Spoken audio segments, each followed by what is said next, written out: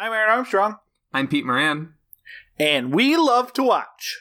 We love to watch Nun Island, but it's not the sexy kind.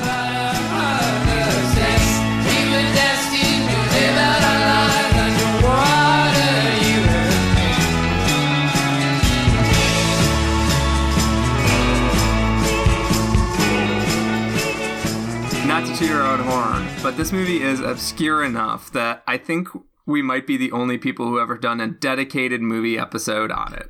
Yeah, but see, if you had said your first tagline about how many fucking movies there are called Dark Water or Dark Waters. If you look up Dark Water, it is literally on the second page of results for movies called Dark Water. Isn't the movie called Dark Waters, or is it Dark Water? It's Dark Waters.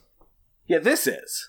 Yeah, it's called Dark Waters. But if you just type in Dark Water, folks, I know this sounds like a bit. It is not a bit this time. Yeah. Like, it's not one of our classic bits where we say stuff like, yeah, I saw Die Hard 2 also. Like, no, not one of those. I originally was planning to watch Dark Water, the Japanese movie from 1994. Yeah. Something like that. 6? 6, yeah. About, now, stop me if you've heard this one. Mm-hmm. Dark Waters. Mm-hmm. And because Peter likes that movie, and he talked about it on Spooktober, and I'm like, great, that's what we're watching. I had the Blu-ray, and then when we were talking about it on some episode, Peter's like, not that one. That's not a Lovecraft movie. It's a good movie. It's a scary movie, spooky movie. Great, yeah. Not a Lovecraft movie. And it's Lovecraft month on We Love to Watch again. Where we love to watch our movie podcast, we pick a theme. We do movies over the course of that month around that theme. And you would think it was Groundhog Day month because it is our third week of Lovecraft month. You had such a drugs and other Lovecraft. Lovecraft and other drugs? Lovecrafts and other drugs. Yeah, let's do that. Sure. It's good to figure it out on your quote-unquote third week. But yeah, we're in our third week of January 2021, just so everyone knows the calendar that it is right at this moment when you're listening to it or after. Because people, this is a fact I've learned from checking our metrics. People can listen to podcasts after they come out. They're not just always on that day and month. Also, we say good night at the end of most episodes, and if the numbers bear out correctly, some people listen to the show during the day. Look, here's what I gotta say to those people. It is fine if you listen to the show during the day. We accept you. Yeah. I just assumed that you all went to speakeasies, you had to know a code word, and then someone pulled up their SoundCloud account and y'all gathered around it in the back room of some Chicago bar to listen to us only at night. My point is, after you listen to it, ideally, I don't care if it's 2 in the afternoon or 2 in the morning, you go immediately to bed. The goal in this podcast is we say it every week, so we're going to say it this week. People don't get enough sleep. You know how many sleep you're supposed to get each night? How many hours of sleep you're supposed to get each night, Peter? Many sleeps. 18 hours of sleep each night. Most people, from my research, get 2 to 3 and then another 7 to 8 because we're all working from home and taking siestas. Yeah, it's sort of a European word for a depression nap.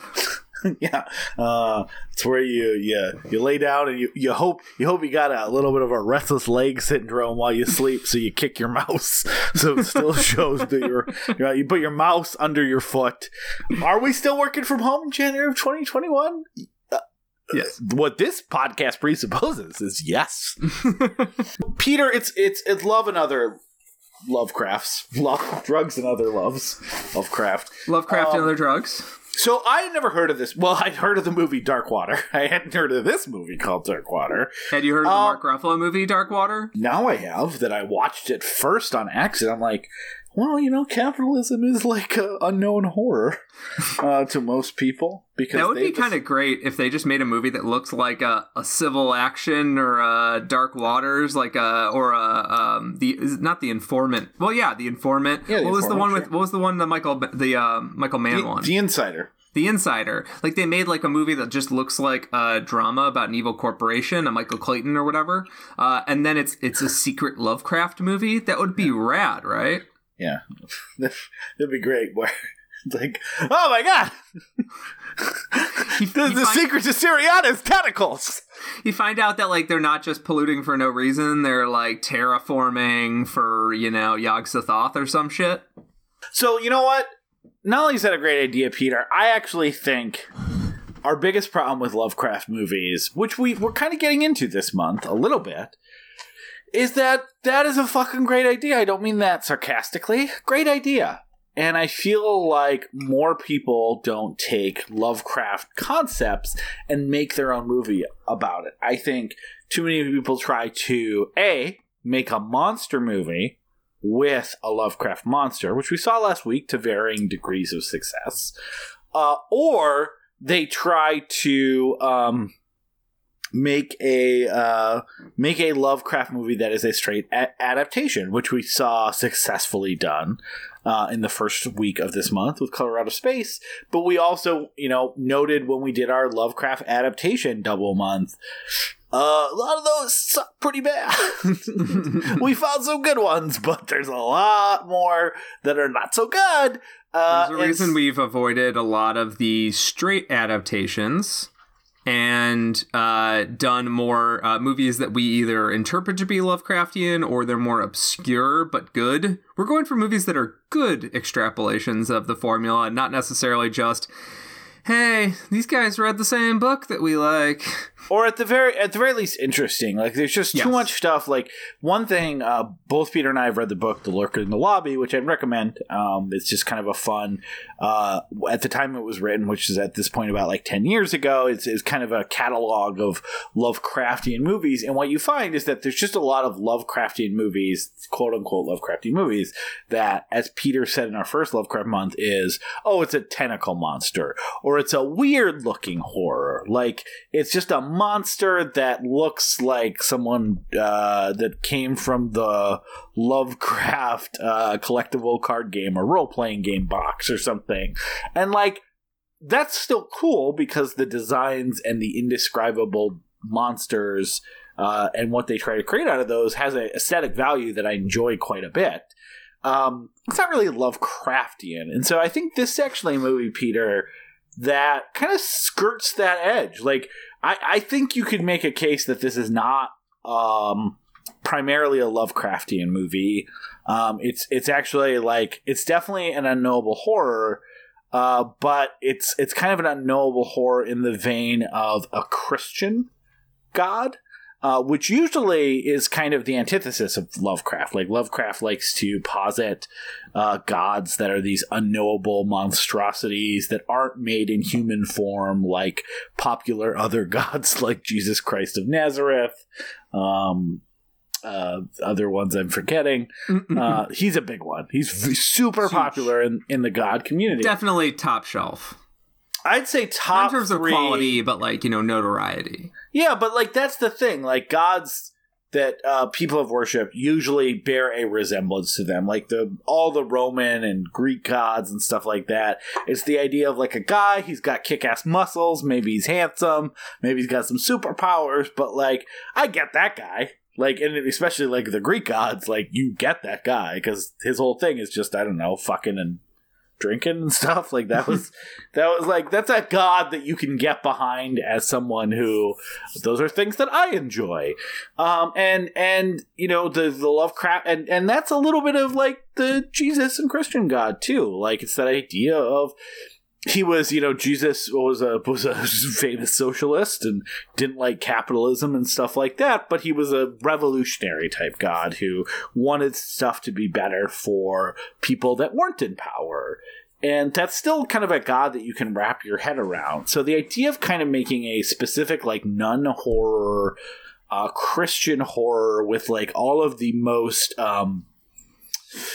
Lovecraftian versions of, like, a savior imagery complete with, like, crucifix and blood and stuff like that, is a really interesting thing that I haven't really seen before. And I think the movie's thesis, Peter, and you can correct me if I'm wrong, is, like, hey, the idea of a Jesus Holy Trinity type God who like gave his blood and stuff like that, that's an unknowable weird horror that we've gotten used to as a culture. But let's strip it down to some of its more horrific elements, and it represents more of a and try to depict that as an unknowable color out of space monstrosity.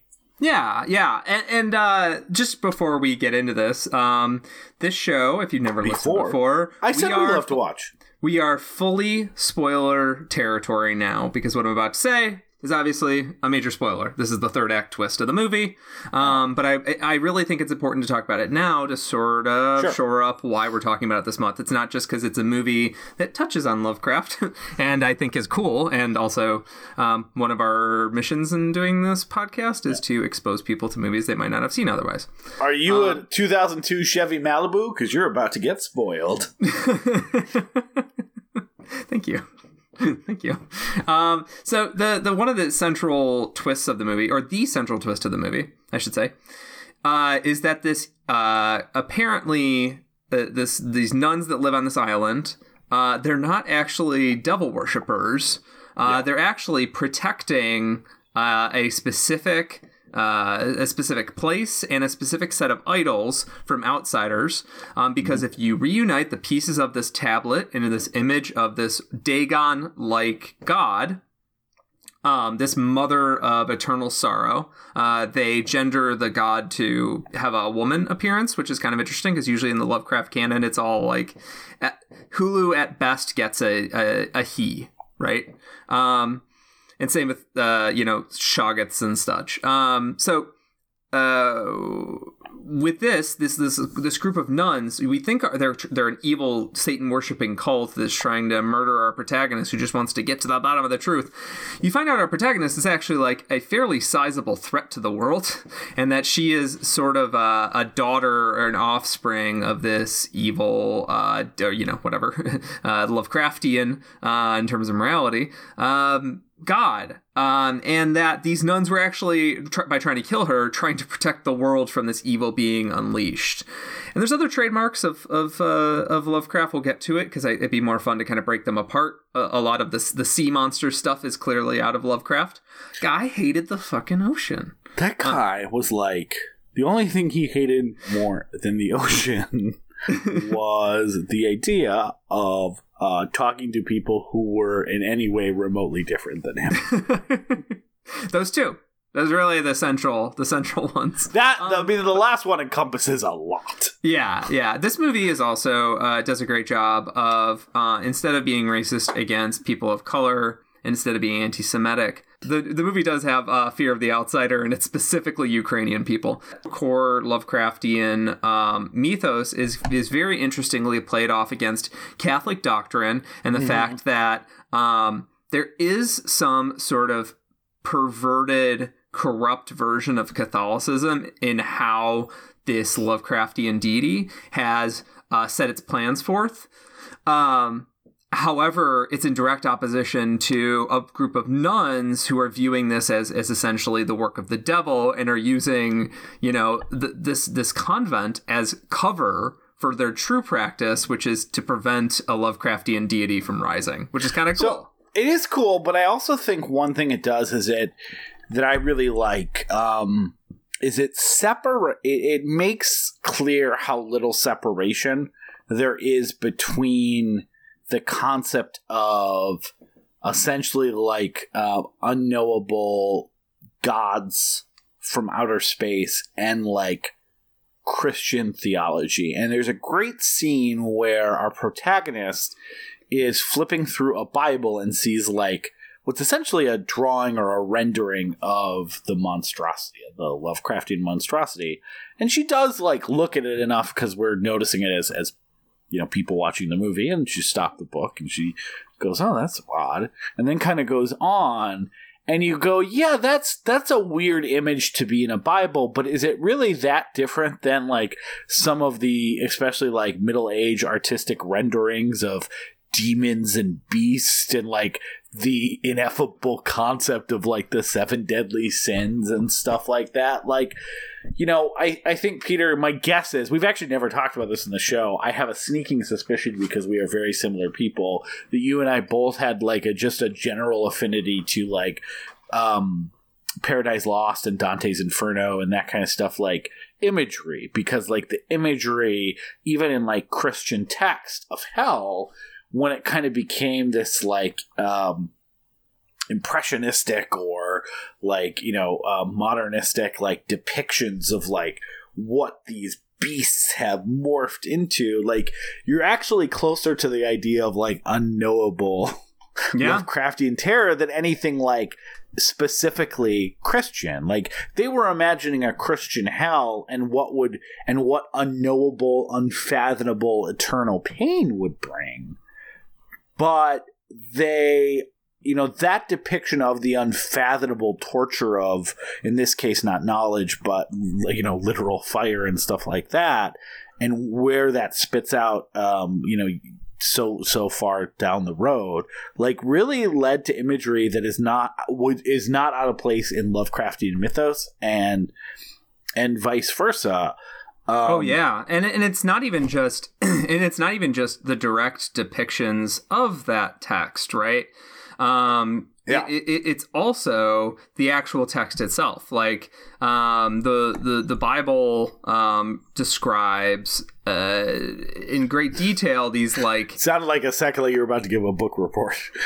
The Bible describes in great detail a few different creatures in like particularly the story of Noah, and that was, you know, that's what Darren Aronofsky started adapting, these like strange giant creatures, and people are like, why are you making a Clash of the Titans movie with the Bible? It's like, it's because Darren Aronofsky was obsessed. He's like, shut the fuck up, I got even bigger plans for the Bible. He was like, I want to depict this part of these old Bible stories that usually gets overshadowed or has been completely scrubbed out of like the new American Bible versions of the text. But as a Jewish man, he, you know, reading the Torah, he had like these images in his head of these giants and such. And then hold on, like, there's so much good stuff like that in the Bible that gets, and there's like whole it gets buffed out, basically. It's buffed out. Like no one wants to talk about it anymore. But there's like this is not explicit, obviously, but like there's basically whole scenes of like Elijah being like, "Don't you know the creature that God created?" that 30-story octopus man who sometimes comes and kicks over our houses. Don't you think God designed that for a reason? And everyone's like, oh yeah, weird. Oh, they didn't know how to describe a goat back then. Like, it's so fucking funny. All the like, all that kind of stuff that's on the periphery of like a lot of Old Testament stuff. That just is like, you know, and then Elisha said, you know, yada yada. They went on the chariot. Let's move on. Yeah, and like these monsters would just like make little cameo appearances in the Bible, and then like there wasn't a centralized lore text for it, right? No, it would just be left in the image of the reader, or you know, in most cases, the person hearing the oral version of it. And then, like, the concept of angelic or biblical angels, their angels were not depicted as people.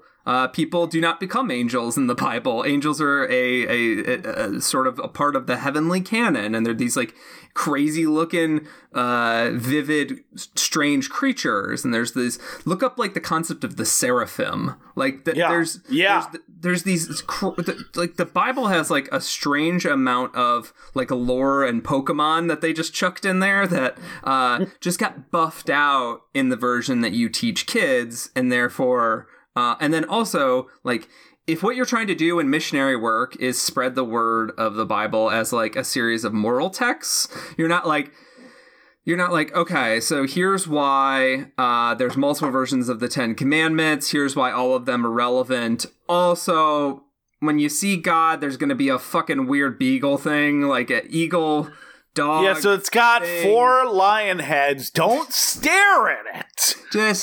try to maintain eye contact with God. The seraphim does not like being looked at. Look, it knows it's part of a different time when people bought into different things, but it's a seraphim. It can't change with the times. Yeah. There's so much of that, and that's why there's a lot of good Christian horror that's just based on taking biblical stuff literally. Also, not explicitly Christian horror, but a lot of good fucking video games. The Devil May Cry series or Bayonetta, or a lot of these is based on let's just use the Bible as all of our crazy giant monster bosses that you have to fight. Oh, especially Renaissance art, because Renaissance art would be they would, of course, smooth out some things, right? That angels became really hot and buff, but Renaissance art was also obsessed with, well, how can we depict hell in a very vivid visual context so that when you get bored in church, you have to stare at a nightmare when you're looking at the ceiling. Yeah, that's why Revelation is, I think, the only Bible book I've read cover to cover. That has a big monster in the sea. The great beast is described Leviathans and shit like that. He's it's got fucking goat feet and what else has it got? Frog hands. What else you got? Lion tits. What's a lion tit? It births a mother who bleeds all over the 7 inch. What? That sounds gross. Let's do it. But I do think again, that is all shit we are used to. And so we just don't think of how it matches if you were to describe this stuff to people, those creatures have as much of evocative imagery that it evokes without really being able to put your finger on it as shit in At the Mountains of Madness or Shadows over Innsmouth. They're these descriptions that don't fully make sense. Your brain pieces them together. They've inspired tons of fan art over the years. And so I really like the idea of taking, the Lovecraftian ethos of this kind of dark god who is being kept at bay by a explicitly religious order, because ultimately that is what priests and nuns do according to Catholic, I don't know how to say Catholic lore or Catholic why are priests and nuns and monks and deacons what are they here for? Well, they're here because this is not God's kingdom. This is an evil place ruled by demons, the earth, right? And they are here to protect us from that evil, to protect us from falling into sin and torture and stuff like that. Well, that is remarkably similar to the idea of a religious cult who is either, in this case, keeping people from, getting the metals aligned so that this girl doesn't come back to the island and joins her, weird alien god sister and destroy the world. They're not that dissimilar, and I'm actually surprised how little media makes that connection. Yeah, and I think that's largely because at a certain point, your cult just becomes widely accepted. But I think that we're going to see we're already seeing drop-offs in terms of who people signing up to become priests in the Catholic Church. And we're still seeing huge drop-offs in people trying to join, become brothers and sisters in the church. Yeah. That's been happening since I was a kid, and they, every so often, the priests would drop that line in their homilies to say hey, if you know someone that's interested, we've got open jobs. Do you make any money? No. You get cool house? No. If you're a really cool, charismatic priest, everyone will think you're a child molester. Yeah, that's kind of the best you can do from if you're a charismatic, cool priest, possibly people in confession will want to fuck you. And sometimes it seems like you will do that. So that'll be good. That'll be good for you. And don't worry, every 20 years, the conversation the carrot will be dangled about whether or not they'll allow marriage, and then they'll be strongly, strongly batted away by the Pope. I always love when like a priest is up there like, they say they want marriage from priests. I don't want to get married. I'm fine fucking all your wives in the congregation. Oh man, he's like, I never heard the parable of the cow and the milk. Yeah. And lo, the Lord said, if you can get it for free. Well, I also just think like, I'm not trying to like do like a shared like artistic ethos across generations and mythos and stuff like that, but there is something like, one thing I always thought was really funny. Did you ever watch any of the like, especially before it became a series, like probably not because you're probably too young, because now that I'm realizing I watched these like in college for fun, but like the original like Ancient Aliens History Channel stuff. I only watched a little bit of it, largely clips to make fun of it, and then I saw an episode that made me really mad, and I stopped watching.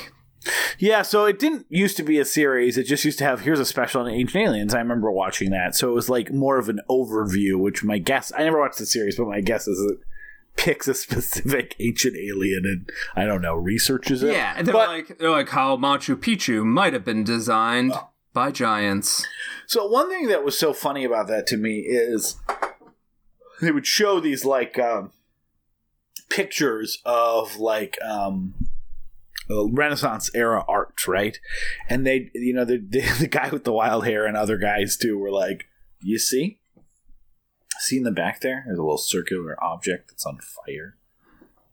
What else could that be but a flying saucer? And like stuff like that. And like, yeah, it's more just that imagery, and that kind of like unknowable imagery doesn't change. And like the shit that like people saw in the sky because of weird cloud stuff, or didn't know what Venus was or whatever else, like back then they thought it was like chariots and angels, because that was like their reference point from a like supernatural pop culture perspective. And now, because people don't believe that there's angel chariots flying in the sky, they see the same shit and go, oh, it's a flying saucer from space. This is science. And it actually just like reinforced that. Like, it's so funny that they don't make that connection. They think it proves that like, that flying saucers were visiting the Renaissance painters too. But it does really, I think, speak to that idea of like, there's actually like not that much separation from the idea of angels in the sky and flying saucers. There's not that much separation from the idea of Lovecraftian monsters and a 7-layer hell where humans and beasts are malformed and have nefarious plans on the living that we can't quite comprehend. They have evil motivations, and Lovecraftian gods have unknowable motivations, but the end result and what they're trying to accomplish is the same. And I don't know if the movie explicitly set out to like, it's the same. Doesn't matter if it's a demon or a Lovecraftian thing. Like, look how easy these things fit together. But to kind of put a bow on the, what are interesting and unique Lovecraft adaptations that don't get made, I do think that this is taking it in a direction and explicing it related to mythos and supernatural lore and other things that have existed, and tying it into a newer version of that. Yeah, I completely agree. And like to go back to something we were talking about a little bit ago, like the edges of Christianity and in some cases Judaism, but mostly Christianity, were buffed off to make it more palatable for missionary work. And it's very distracting when you're trying to, say, make a truck driver see see why he needs to get good with God when he's at a truck stop for the evening. It's easier to do that than launch in with like, okay, so hell's really complicated, and there's this limbo, and if you don't get your baby baptized fast enough, the baby will go here, and like getting into like all the Catholic lore, it became kind of second nature to here are moral codes to live your life by, which I'm not saying that they're the right codes to live your life by, but whatever. But growing up Catholic, one of the interesting things about growing up Catholic is that like you start to see that Catholicism is an organization that abhors secret societies and yet keeps secret societies. Like, they hate other secret societies. Yes. I mean, our secrets are secrets. Like, what secrets do they have? Why don't they tell us so we can? Yeah, Catholic Church being very distrusting of Masons and look up the history of the Knights Templar, like shit like that, right? Not to mention their distrust of Jewish people, like in history in general, who would, form into communities like any other group, and then they'd be like, what the hell are they doing over there? Like, I don't know, dude. Eating and talking, whatever you're doing. Catholics were, over the history of the organization, deeply distrustful of secret societies, but they would build their own secret societies. And there's a couple things I want to note before we kind of move on to the main body of the episode. And one is that this deity in its text is referred to as the Alpha and the Omega, which is what a terminology that is used for Jesus Christ. He referred to himself as the Alpha and the Omega. And that sort of idea that like this entity is more than just like they say about pride going before the fall there, Peter. Of course. Tone it down a little, Jesus Christ. Just getting a little uppity. I'm the Alpha and Omega. Okay, like pick one. Yeah. The idea of this creature saying, I'm so, or, it's his worshippers saying, or her worshippers, I should say, saying that this creature is so big that it cannot be confined to flesh and blood. It cannot be confined to a single spirit. It is, in a sense, everything. And in the same step, the movie has a very not subtle metaphor in the last act when a character tries to murder one of the main characters she's walking around with a cross, and she pulls out a staff part of the cross, and there's a knife in there. And so I think the whole movie is deeply distrustful of secret societies, secret structures, but also understands by the end that one of the reasons these secret structures exist is to protect us, your common morons. So, Aaron, do you want to talk about Dark Waters? How dark we talking? It's you won't even see your feet, man. Oh, yeah. I'll just wear pool shoes. Remember to shuffle your feet, though, for stingrays.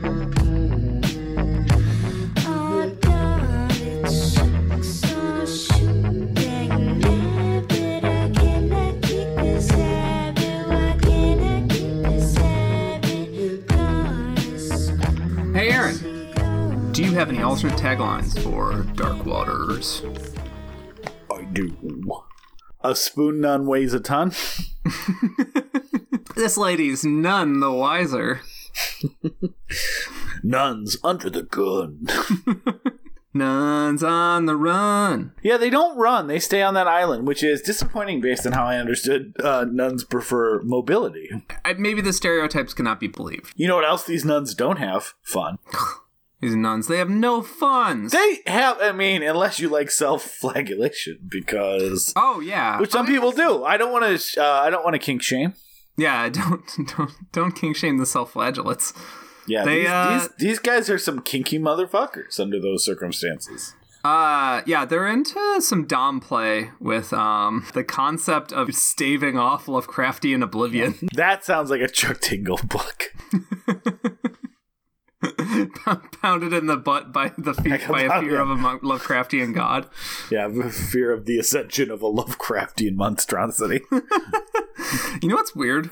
They burn crosses in this movie, but because the filmmaker is Italian and the movie is shot in the Ukraine and it's written by Brits, I don't think that they even were thinking of like the American like KKK. Whereas while I was watching that movie, I saw a burning cross and I was like, Jesus.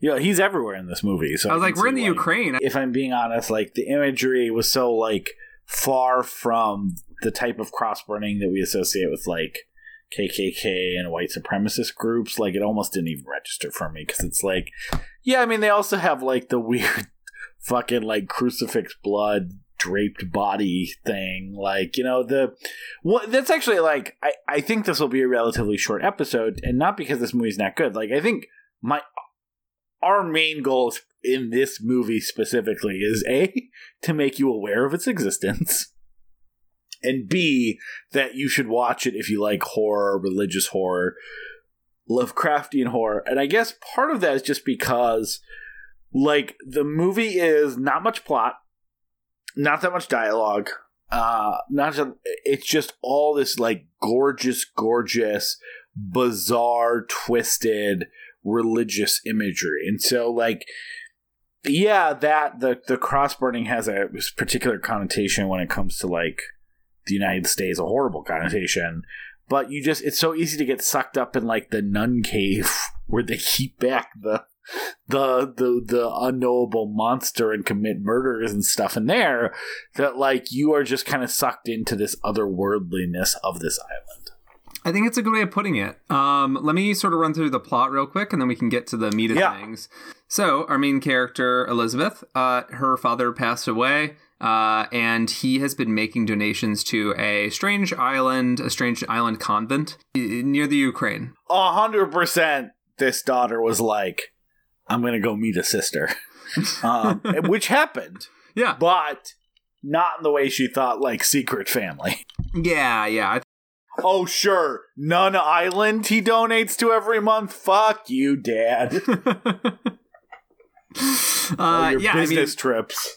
I mean, if you found out your father passed away and he had been giving money to a nun island and no one will tell you why, like, it's gotta be sex stuff, right? My father specifically? Your dad specifically. Yeah, I'd be like, yeah, another one of their dumbass charities. Honestly, my dad would not flinch, would not think it's a weird sex thing. Your dad, I would know it's a weird sex. What if your dad had a secret family with like 16 kids? Jesus Christ, we'll spend more time with them instead of ruining all our fun with your attitude and ideas. So she goes to the convent on Nun Island through this very eerie, sort of strange, like almost like a land where almost everyone seems mentally unfit. And we'll get back to that because that's part of a Catholic convent. Yes, to a totally healthy location, a place. I actually don't think it feels that off. Like, yeah.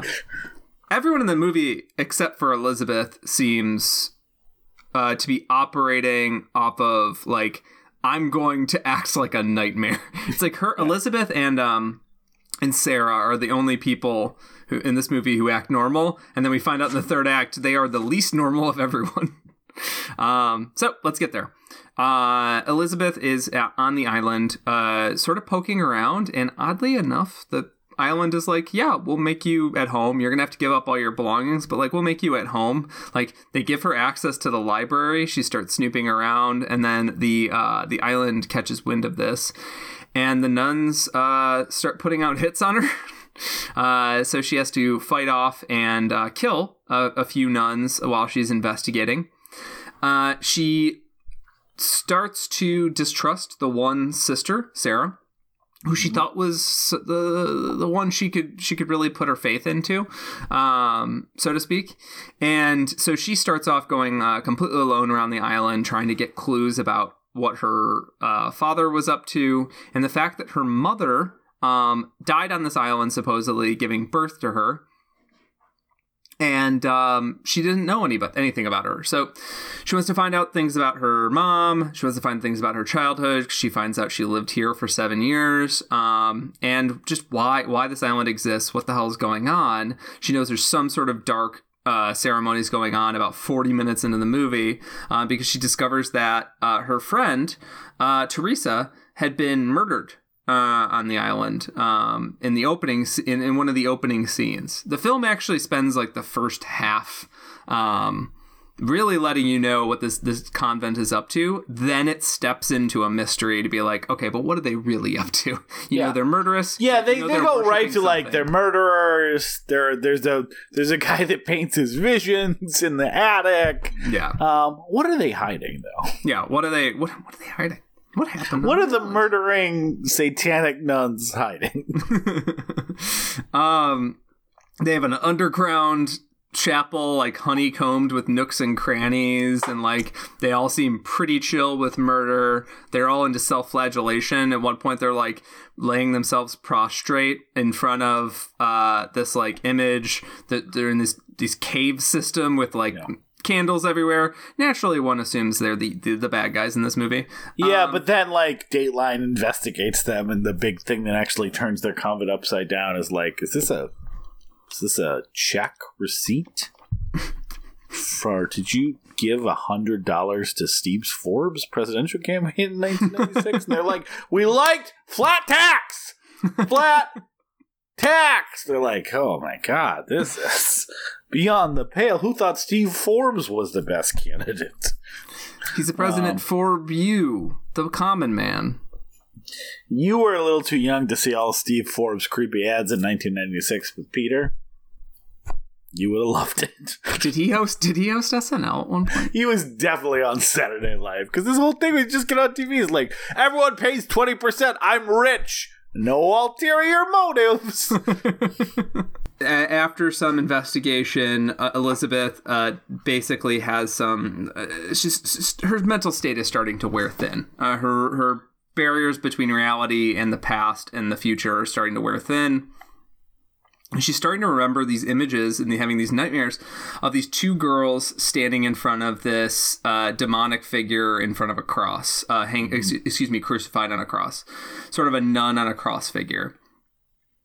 And she essentially follows this rabbit hole down. She kills another nun, and her and Sarah end up in the final. But it's easy like to explain, right? Because like when the cops come, she's like, "Have you killed anyone?" And she's like, "None." They didn't even know it was a confession. Yeah. I've killed none people. That's a plot point in Knives Out, isn't it? Basically, 100%. Yes.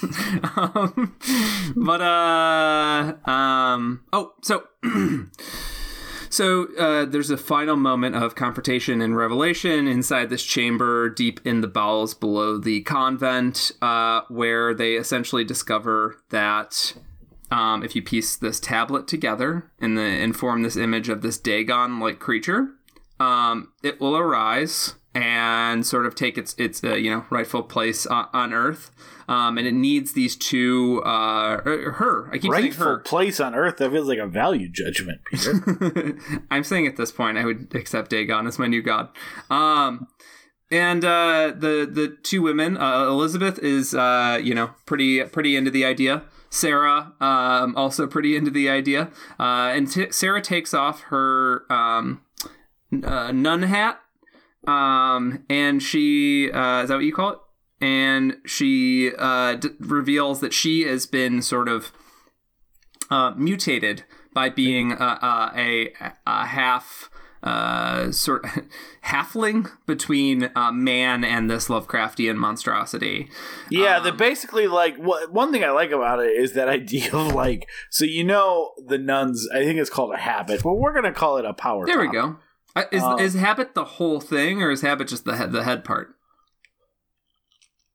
Isn't the head part the whole thing? Like, no. I don't think there's pants. No, there's a head part, and then there's also like the rope. Yeah, but the head part's connected to the shoulder parts. Shoulder part's connected to the. I think it's one unitard like device, but that could be incorrect. But I don't know where the habit starts in the gown, nun's gown. And it's probably at the rosary. Man, we do not know enough about undressing nuns. I am sure there's weird categories on Pornhub that could help us solve the mystery. And we'll be covering that next month in our Pornhub category month. I don't. What the fuck were we talking about? Bad habits. Yeah. Picking up bad habits. No, what were we talking about though? Sorry, I got it. We can cut out the part where I didn't know. Or, malformed by this being related to this mother of eternal sorrow. Yeah, that, like, I kind of love the idea, because Sarah's, the only part of her that isn't, like, malformed is, like, a half Lovecraftian monstrosity, is the part that comes out the nun's habit, right? And I love that. It's a great visual when you kind of realize that this person who just kind of seems like someone who's, like, innocently trying to help and is kind of a newer nun and also recognizes there's some weird shit going on, like, that she has kind of been nefarious and actually, like, her sister and moving the plot forward. But I also love the idea that that was basically the only job you can do if that just happens to be what you look like. Yeah, it's like if your only part is the nun window, is it called a window? Sure, face hole. Yeah, I think they'd probably prefer face hole than nuns. Let's see. So Sarah is very pretty.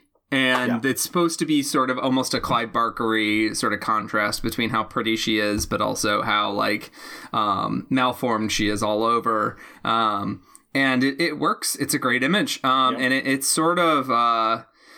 her taking off the habit, taking off the robes, is sort of the revelation point in a very literal sense, right? She's revealing that, like, beneath, for some of these nuns, beneath the robes, they're demon fighters almost. They're like they're essentially here to stave off oblivion. Her under her robes, she is a demon. She is a member of this congregation, and she horrifically murdered one of the other nuns in a previous scene. Yeah. And so when we're in this final kind of confrontation, all the cards are laid on the table. And essentially what happened was there was supposed to be this invocation when the characters, Sarah and Elizabeth, were children. She ran away. She gave the tablet to another nun who ran away with it, and then the demonic presence chased her, and then the tablet was smashed, and this nun was killed. Mm-hmm. Elizabeth gains a hold of the tablet again, and she spills blood on it again to reform it. And then when she sees the monstrosity again, she has a moment of clarity, and she smashes the tablet again, putting this Dagon-like creature back in its crypt. So one wrinkle that we didn't talk about is when you see this Dagon-like creature, this mother of eternal sorrow, you go blind. Seeing it means you just can't fathom vision ever again. And there's a few characters on the island who have seen this Dagon creature and, have been left mentally ill and unable to see. And one of them becomes an artist. One of them is the Mother Superior of the convent.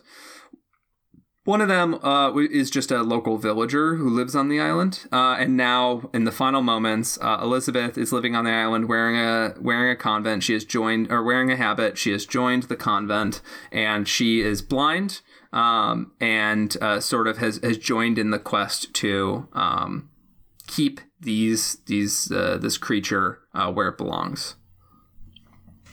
Yeah, so it's kind of like Peter said at the beginning. People that join convents are at a dangerously low rate, even in 1994. And this movie is essentially about the lengths that one convent will go to get new recruits. And it is monstrous. Frankly, it didn't come out in the wash. I think they lost like at least 4 or 5, and they gained 1. Yeah, I mean, it's not an effective strategy, but... It's not a good recruiting strategy, I would say. Here's what you got to think about, Peter, and I don't think you're thinking about it the right way, so I'm going to educate you. Thank you. Every nun has a certain amount of nun years left in them. So let's say... We call them nun units, but yeah. Yeah, the units are 1 year.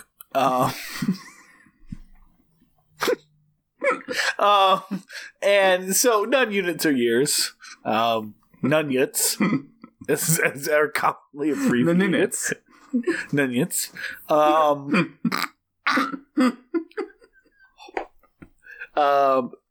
So every nun only. Hold on, I'm gonna do it. Were you taking the scales off my eyes? Every nun only gets so many nunyets, and sometimes, like here's the thing about Elizabeth. Potentially, if she joins that day, she's got a lot of nunyets to give. The 4 to 5 that died had at best 2 to 5 nunyets left. So you think, let's say, back of the napkin math, goods amount of like if they fulfill all their nunyets, that's 25 nunyets tops. Elizabeth, like 25, 30, possibly 30 to 40 nunyets. So even though it is true from like a quantity standpoint, and the different people providing the nunyet units, which are now called nunyet units, which I get is non-unit units and is very confusing. It's like saying, but it's a Lovecraftian island. What are you gonna do? Ultimately, I think in conclusion, Elizabeth is going to provide the most total nunyets, and thus is ultimately an effective recruiting strategy for the bean counters down at the Vatican. Those were my final thoughts. I want 70 nun units on my desk by Sunday. You turn your nun rosary in? Do we give you badges? You can keep your clock. Look, come here. Look, answer me a question I've been dying to know. You guys also do the head shave thing the friars do, or is that we can't see because of your habits? The whole deal. The whole deal. But like, why not if you're not, right? No one sees it. Do the circle ball thing. Be kind of weird. It's an aesthetic. When you join the convent, do you just do what Bruce Willis did once he turned like 28? You do like what Patrick Stewart did when he turned 7.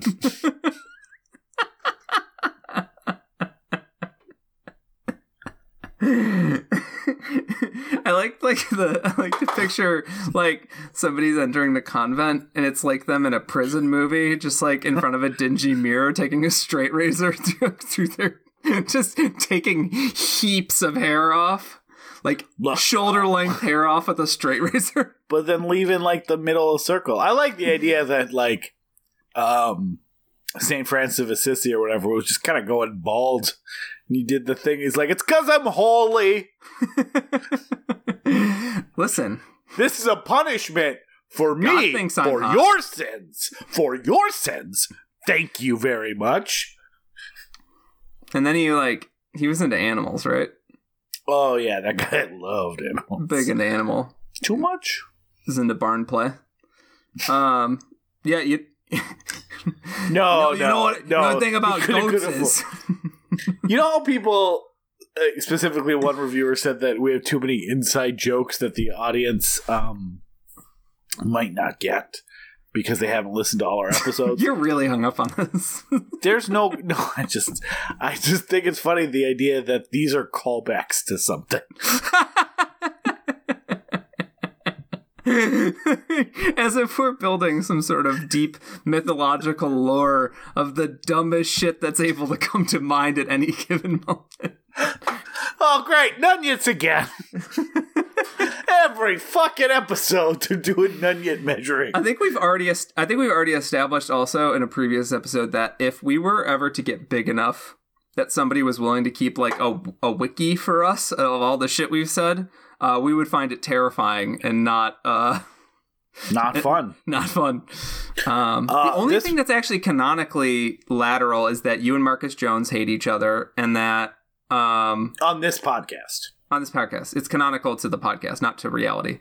No, but I mean, not to other podcasts on our network have a different relationship potentially. And when you guested on the Ernest podcast, you were very friendly with him. Yeah, he was great. Like that, Aaron Armstrong loved Marcus. Mm-hmm. And also that we hated Ernest, but he loved Marcus. The only thing that you, as the character Aaron Armstrong, hate more than Marcus Jones, the character, is the mystery around Natalie Wood's murder. Actually, what I hate is, like, you ever heard of a baker's nun yet? I need exact nun yet measuring. And honestly, as far as we know, that's what caused Natalie Wood's murder, is that they kept giving baker's nunyets into how far she should go underwater. I don't know about that one. Did you hear about 50 Cent? He converted to Catholicism. He's calling his rap band G Nunyet. G Nunyet. Yeah. Mm-hmm. So Peter, we're about to wrap this up. Are we? Okay. So let's get to the meat of things. So yeah, that's the big subversion of this movie, is that the nuns were actually protecting all of us. Nuns but there's a lot of good? Question mark. Nuns are good. Well, you don't expect murderous nuns to be good, right? So it's a good twist. I mean, I think they have some things to work out. I'm not ready to put like a good or evil label on them. I think it's a mixed bag. I mean, for all we know, this mother of eternal sorrow just wants to rise and run surf competitions for, the best surfers in the world. So let me ask you a plot question, which I think is actually interesting to what we kind of talked about at the opening, which is, do you think that the rituals that they are performing actually have any impact? I think that they are more of they believe they are outward facing, but they are more inward facing. And what I mean by that is the rituals are there to create a sense of depersonalization and to get all these nuns who might be dissatisfied and depressed living on this island alone to be committed to the task at hand, which is inherently grim, inherently depressing, and it inherently challenges a traditional Catholic worldview of what's going on, right? Like, this isn't actually proof of the devil. Maybe they've twisted the mythology to make it proof of the devil. This is proof of some sort of great sort of evil entity that they want to push out. And the leadership, the Mother Superior and the spokesperson for Mother Superior, their one thing they have to worry about is making sure everyone is staunchly not just opposed to this God rising, but like believes in the cult like committed to the bit. Just gotta make sure they're committed to the bit. Yeah, so I mean the most. Hold on. The most interesting way to talk about this movie is through its like prism of Lovecraftian horror through Catholicism. Yeah.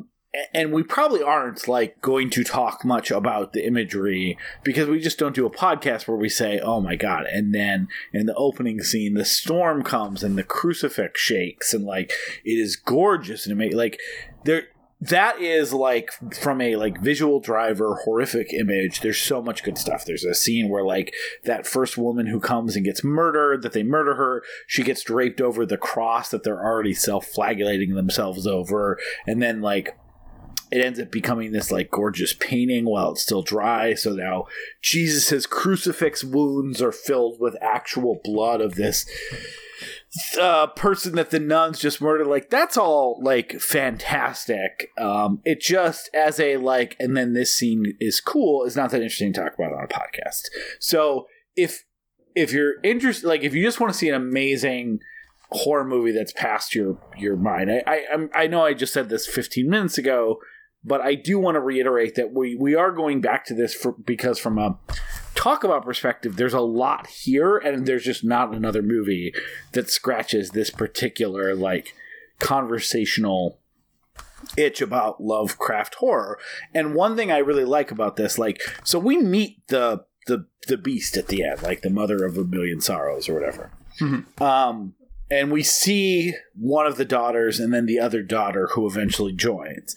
Like, there is no part of me as a moviegoer buying into this universe and kind of figuring out the whatever minimal rules there are to a Lovecraft horror movie that believes that somehow whipping themselves till they bleed stopped this monster from coming. As a matter of fact, the movie explicitly says it's more about these pieces and connecting, and when the daughter comes and they're reunited and all this kind of stuff. And I really like that from the idea of let's connect that to the rituals enshrined in the religious institutions that we're aware of and we're used to, right? Like, let's make a hypothetical leap of faith that, much like the monster in this movie is real, that everything in Catholicism is real.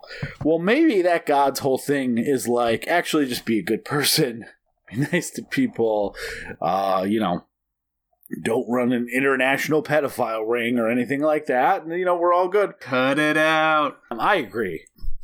Knock it off. Just cut it out. Do you think Dave Coulier is Roman Catholic? I'm moving on. But fuck. Hold on, let me compose myself. We're asking the hard questions.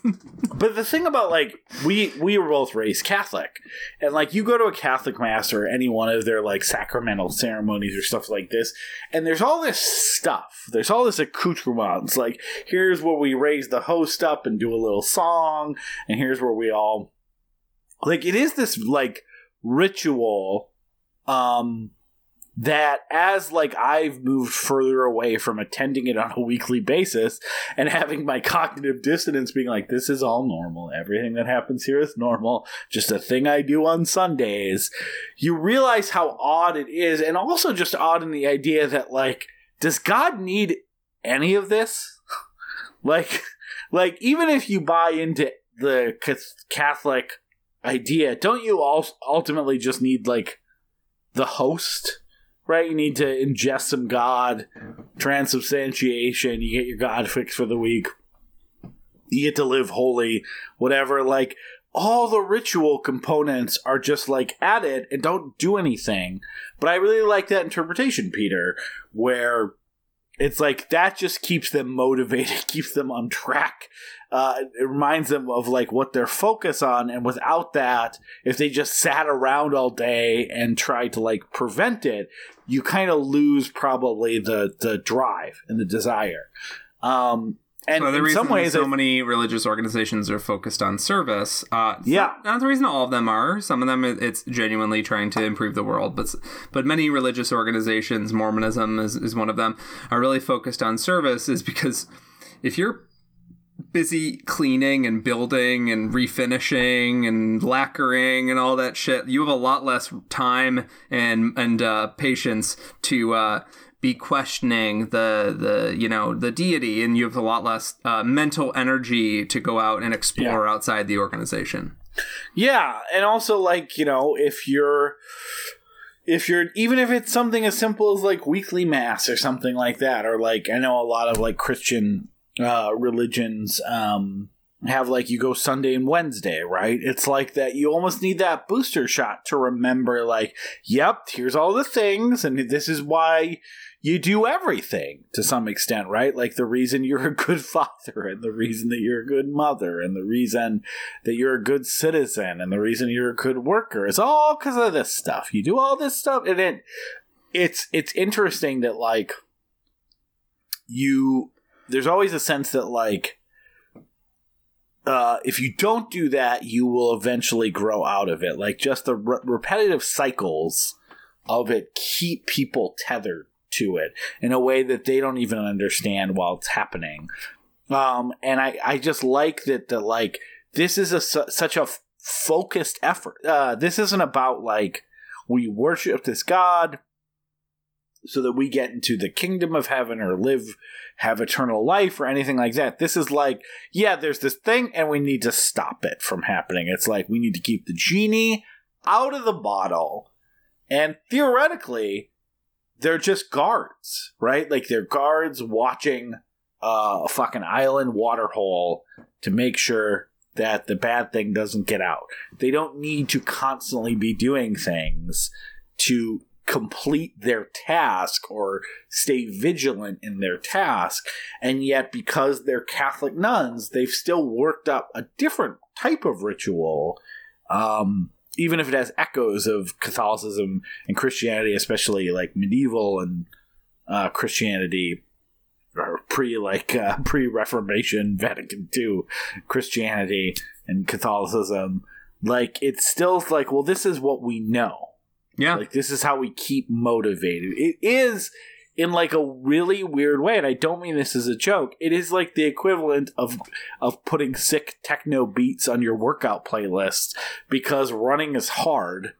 And if I can focus on the music I'm listening to and the propulsive energy I'm getting through my, through my headphones, I don't have to focus on how much this fucking elliptical machine sucks ass. Yeah. That's a really good way of putting it, because I think we agree there is that like their Catholic dogma doesn't really have much effect there, but their insistence on defending this convent and making sure that anybody that touches any piece of the tablet gets horrifically murdered, that is helping. The stuff that's actually not part of their core belief system is doing the most. The rest of it is sort of just keeping them focused on the mission. And I really like the film. I really love a lot of the ways that they use, they tie these two, like you were saying, they see Lovecraft through the scope of Catholicism. Mm-hmm. But I do love when, because there's also like, there's a little bit of the going back almost to the core of what Catholicism is. Like, Catholicism is heavy on imagery, and so to speak, and I don't mean this in a derogatory way, but I'm allowed to talk shit about a religion that I was raised in. Icons. And the concept of icons versus iconoclasts. And the idea of taking Catholicism specifically with its rituals, its specific secret orders, its secret secluded orders, cloistered orders, and having them defend the pieces of a tablet, an image of the god, that put up against the opening scene, which is amazing, by the way. There's an opening scene where Dagon is almost pissed. Like two opening scenes, and they're both really great, because then the bus lady comes and gets murdered, and that's fantastic too. Yeah. So there's an actual sort of prologue that's completely mysterious to us. Like Aaron was saying, the plot sort of meanders a little bit to fit in this sort of dreamy cosmic horror thing, because Elizabeth doesn't remember her past as a child. Like, it's almost been blocked from her to protect her. And because of that, she's sort of floating towards this point. And you don't know if it's actually her motivation that brought her back to the island, or if it's Dagon calling her, in which case, like, it makes sense why this movie would be so dreamy and not plot driven and not detail heavy, because she is so committed to getting this island and figuring out what's going on. And if like this Dagon like being is calling to her, it really makes sense, right? But there's a couple things going on. The whole of the image is what raises the beast. The whole of the image with blood on it. That is extremely related to the opening sequence where we see this torrent of water, because this is sort of like a Dagon water god, torrent of water rushing into this church. And they built a chapel inside of a water tank, and they had one take to get it right. And it looks so cool. Like, water rushes in the front door. It smashes down this brick facade. It drowns a priest who gets murdered by a crucifix that's floating in the water. Like, the weight of it stabs him. And like the concept of a crucifix, which is a cross with a image of Christ on it, usually features blood and some image of lamenting and suffering, paired with this tablet. Maybe it's a bas-relief of Dagon, is very interesting to me as a Catholic, because like I grew up a Catholic, like one big part of growing up Catholic was them saying like, we don't worship Mary, we also don't worship Jesus, but also this specific rosary we're going to hand you is very important. Treat it as respectfully as you would, a possession of Christ. And that sort of focus on objects, ritual objects, makes this movie even more tightly paired with Catholicism. Yeah, I kind of feel like those are good points to end on. Like I don't. I mean, there's, unless you have some other final notes you want to throw out. Let me throw a few more Lovecraft stuff in, because that is the month, right? There's this dead fish harvest beach where all these dead fish are wash up on this beach, and Elizabeth is taken in a sort of revelry and just chomps into one, which is awesome because it's sort of that's very Innsmouth. The idea of a lot of Innsmouth stuff. Innsmouth has a lot of water, as they say. Yes. This movie is kind of a fun cousin to the film Dagon. Yeah, I think that's a good call-out. They're both very wet movies. Love a wet movie. Love a wet movie. So she's chomping on this fish, eating like this raw fish off the beach. She kind of goes feral for a moment. It's like her a hint at what's actually going on behind the scenes. And another thing that they say that's just great cosmic horror stuff is there's a blind painter who paints like oracular visions. And he sort of sees all this stuff happening before it happens. And he's sort of a raving loon locked in the basement, but they still use his paintings as like indicators of what's going to happen. It's so cool. And then the final thing I really want to touch on is that there's a phrase they use, which is they refer to the Dagon, the mother of eternal sorrow, as the beast that was and is not and yet is. That's sort of using both, and they use that in the same dialogue that they call the beast the Alpha and the Omega, and they're kind of taking those two. Yeah, that's the Gospel of Mark thing, right? Like I am who am. That might not be the Gospel of Mark. That might be what Yahweh means. Yeah, maybe. But it's using specifically Catholic language that was constructed from the Old Testament, constructed from the original Greek and Hebrew and Latin, and sort of taking these pieces of current Catholic doctrine that was pulled from Judaism and forming this Lovecraft god out of language that like could possibly blend into your gospel you would hear at church. And the beast that was and is not and yet is that is the definition of what a Lovecraftian god is, right? Like, they both exist and they don't exist, and they're here but not here. Like, this cannot be confined to flesh and blood and now and then. This is a thing outside of time. It's a thing outside of space. And that's what I love about this movie. I love that the movie is a Italian guy who read Lovecraft in Italian. Mariano Baiano is the director. And then he got his English crew together to go to the Ukraine and shoot his strange, dreamy, cosmic horror vision of how he interpreted the Lovecraft mythos through growing up as a Catholic Italian, like a Roman Catholic. So cool. I am just for biblical sticklers is actually a common English translation of a Hebrew phrase describing God from Exodus, and not from Mark, and not I am who I am. I am that I am. I mean, they're clearly riffing on that particular turn of phrase, right? Oh yeah, 100%. I was just making sure I think Mark is like in the beginning there was the Word and the Word was made flesh, which also, I mean, again, Bible's got a lot of good horror stuff. In the beginning there was the Word and the Word was made flesh. What if that word is fuck monster? Now that's basically all Cronenberg movies. Does God use hyphens in the word? God. Is it fuck monster? God loves hyphens. His 3 favorite creations are like angels, man, hyphens. God created everything. He invented second-tier punctuation marks. I love an M dash personally. A standard. You love an M dash. You're an M dasher. I'm a dash Rendar over here.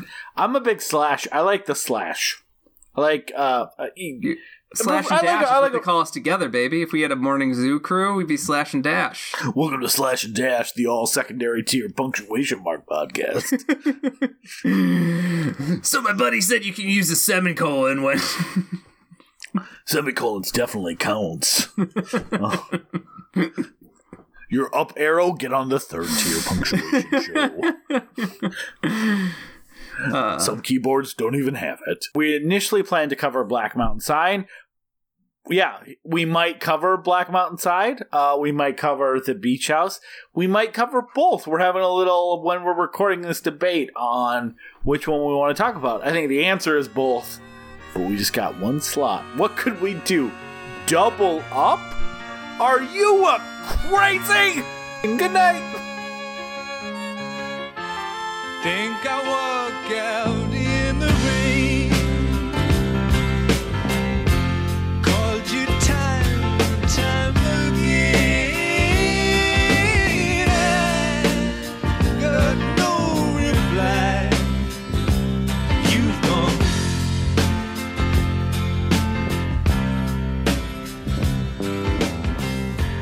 Reach the point of no return.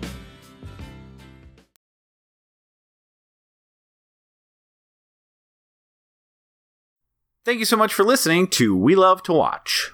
If you made it to the end, hopefully you liked what you heard today. And if you'd like to hear more, please go to patreon.com/WeLoveToWatch. And if you can chip in a few bucks, that would really help us keep the lights on and keep us moving forward. It wasn't an implicit threat by Peter. He just didn't know how to say it. But either way, we'll continue to make more. But it would be helpful as we explain to our loved ones where all our money is going, which is all on server space. If you can't, if you don't have a few bucks to chip in, we totally understand. And you want to support the show, we truly, absolutely would appreciate a review on iTunes. I know every podcast says it, and it's because it really does help, and so every podcast wants that help. So please go leave us a positive review so that when people find this show organically, they hopefully want to tune in and listen. And thanks again for all of your listenership and support and time throughout the years. We really do appreciate you. With kisses and smooches, Peter and Aaron.